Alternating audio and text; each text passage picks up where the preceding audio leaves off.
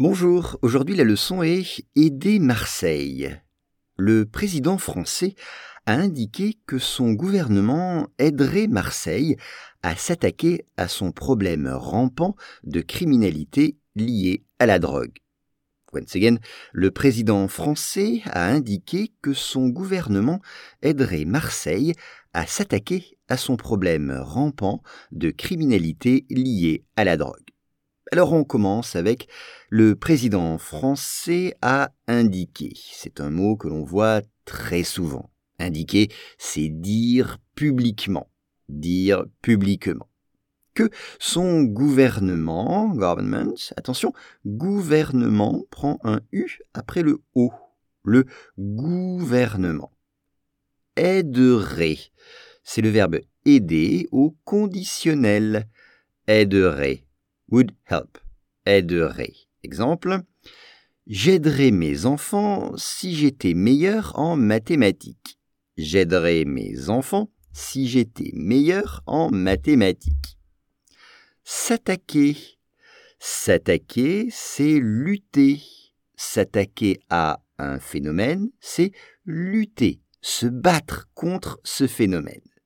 Là, c'est s'attaquer à un problème. S'attaquer, to tackle. S'attaquer à son problème, problem, mais attention, E accent grave et un E à la fin. Son problème de quoi? Eh bien, son problème rampant, comme en anglais, rampant, c'est-à-dire qui existe en permanence, mais qui ne se voit pas beaucoup. C'est ça, un problème rampant. C'est un problème qui existe tout le temps, mais qui ne se voit pas beaucoup. Un problème rampant de criminalité. La criminalité, c'est l'ensemble des crimes. C'est le phénomène des crimes. C'est la criminalité. On parle par exemple du taux de criminalité dans un pays. Le taux, le niveau de criminalité. Et cette criminalité est particulière. C'est celle liée à la drogue. Liée, c'est-à-dire en lien. Linked to or related to, en lien, qui a à voir avec la drogue. Elle est liée. Liée à la drogue, attention en français, D-R-O-G-U-E,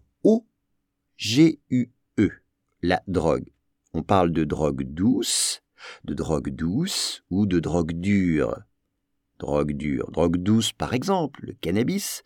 Drogue dure, par exemple, l'héroïne. Le président français a indiqué que son gouvernement aiderait Marseille à s'attaquer à son problème rampant de criminalité liée à la drogue.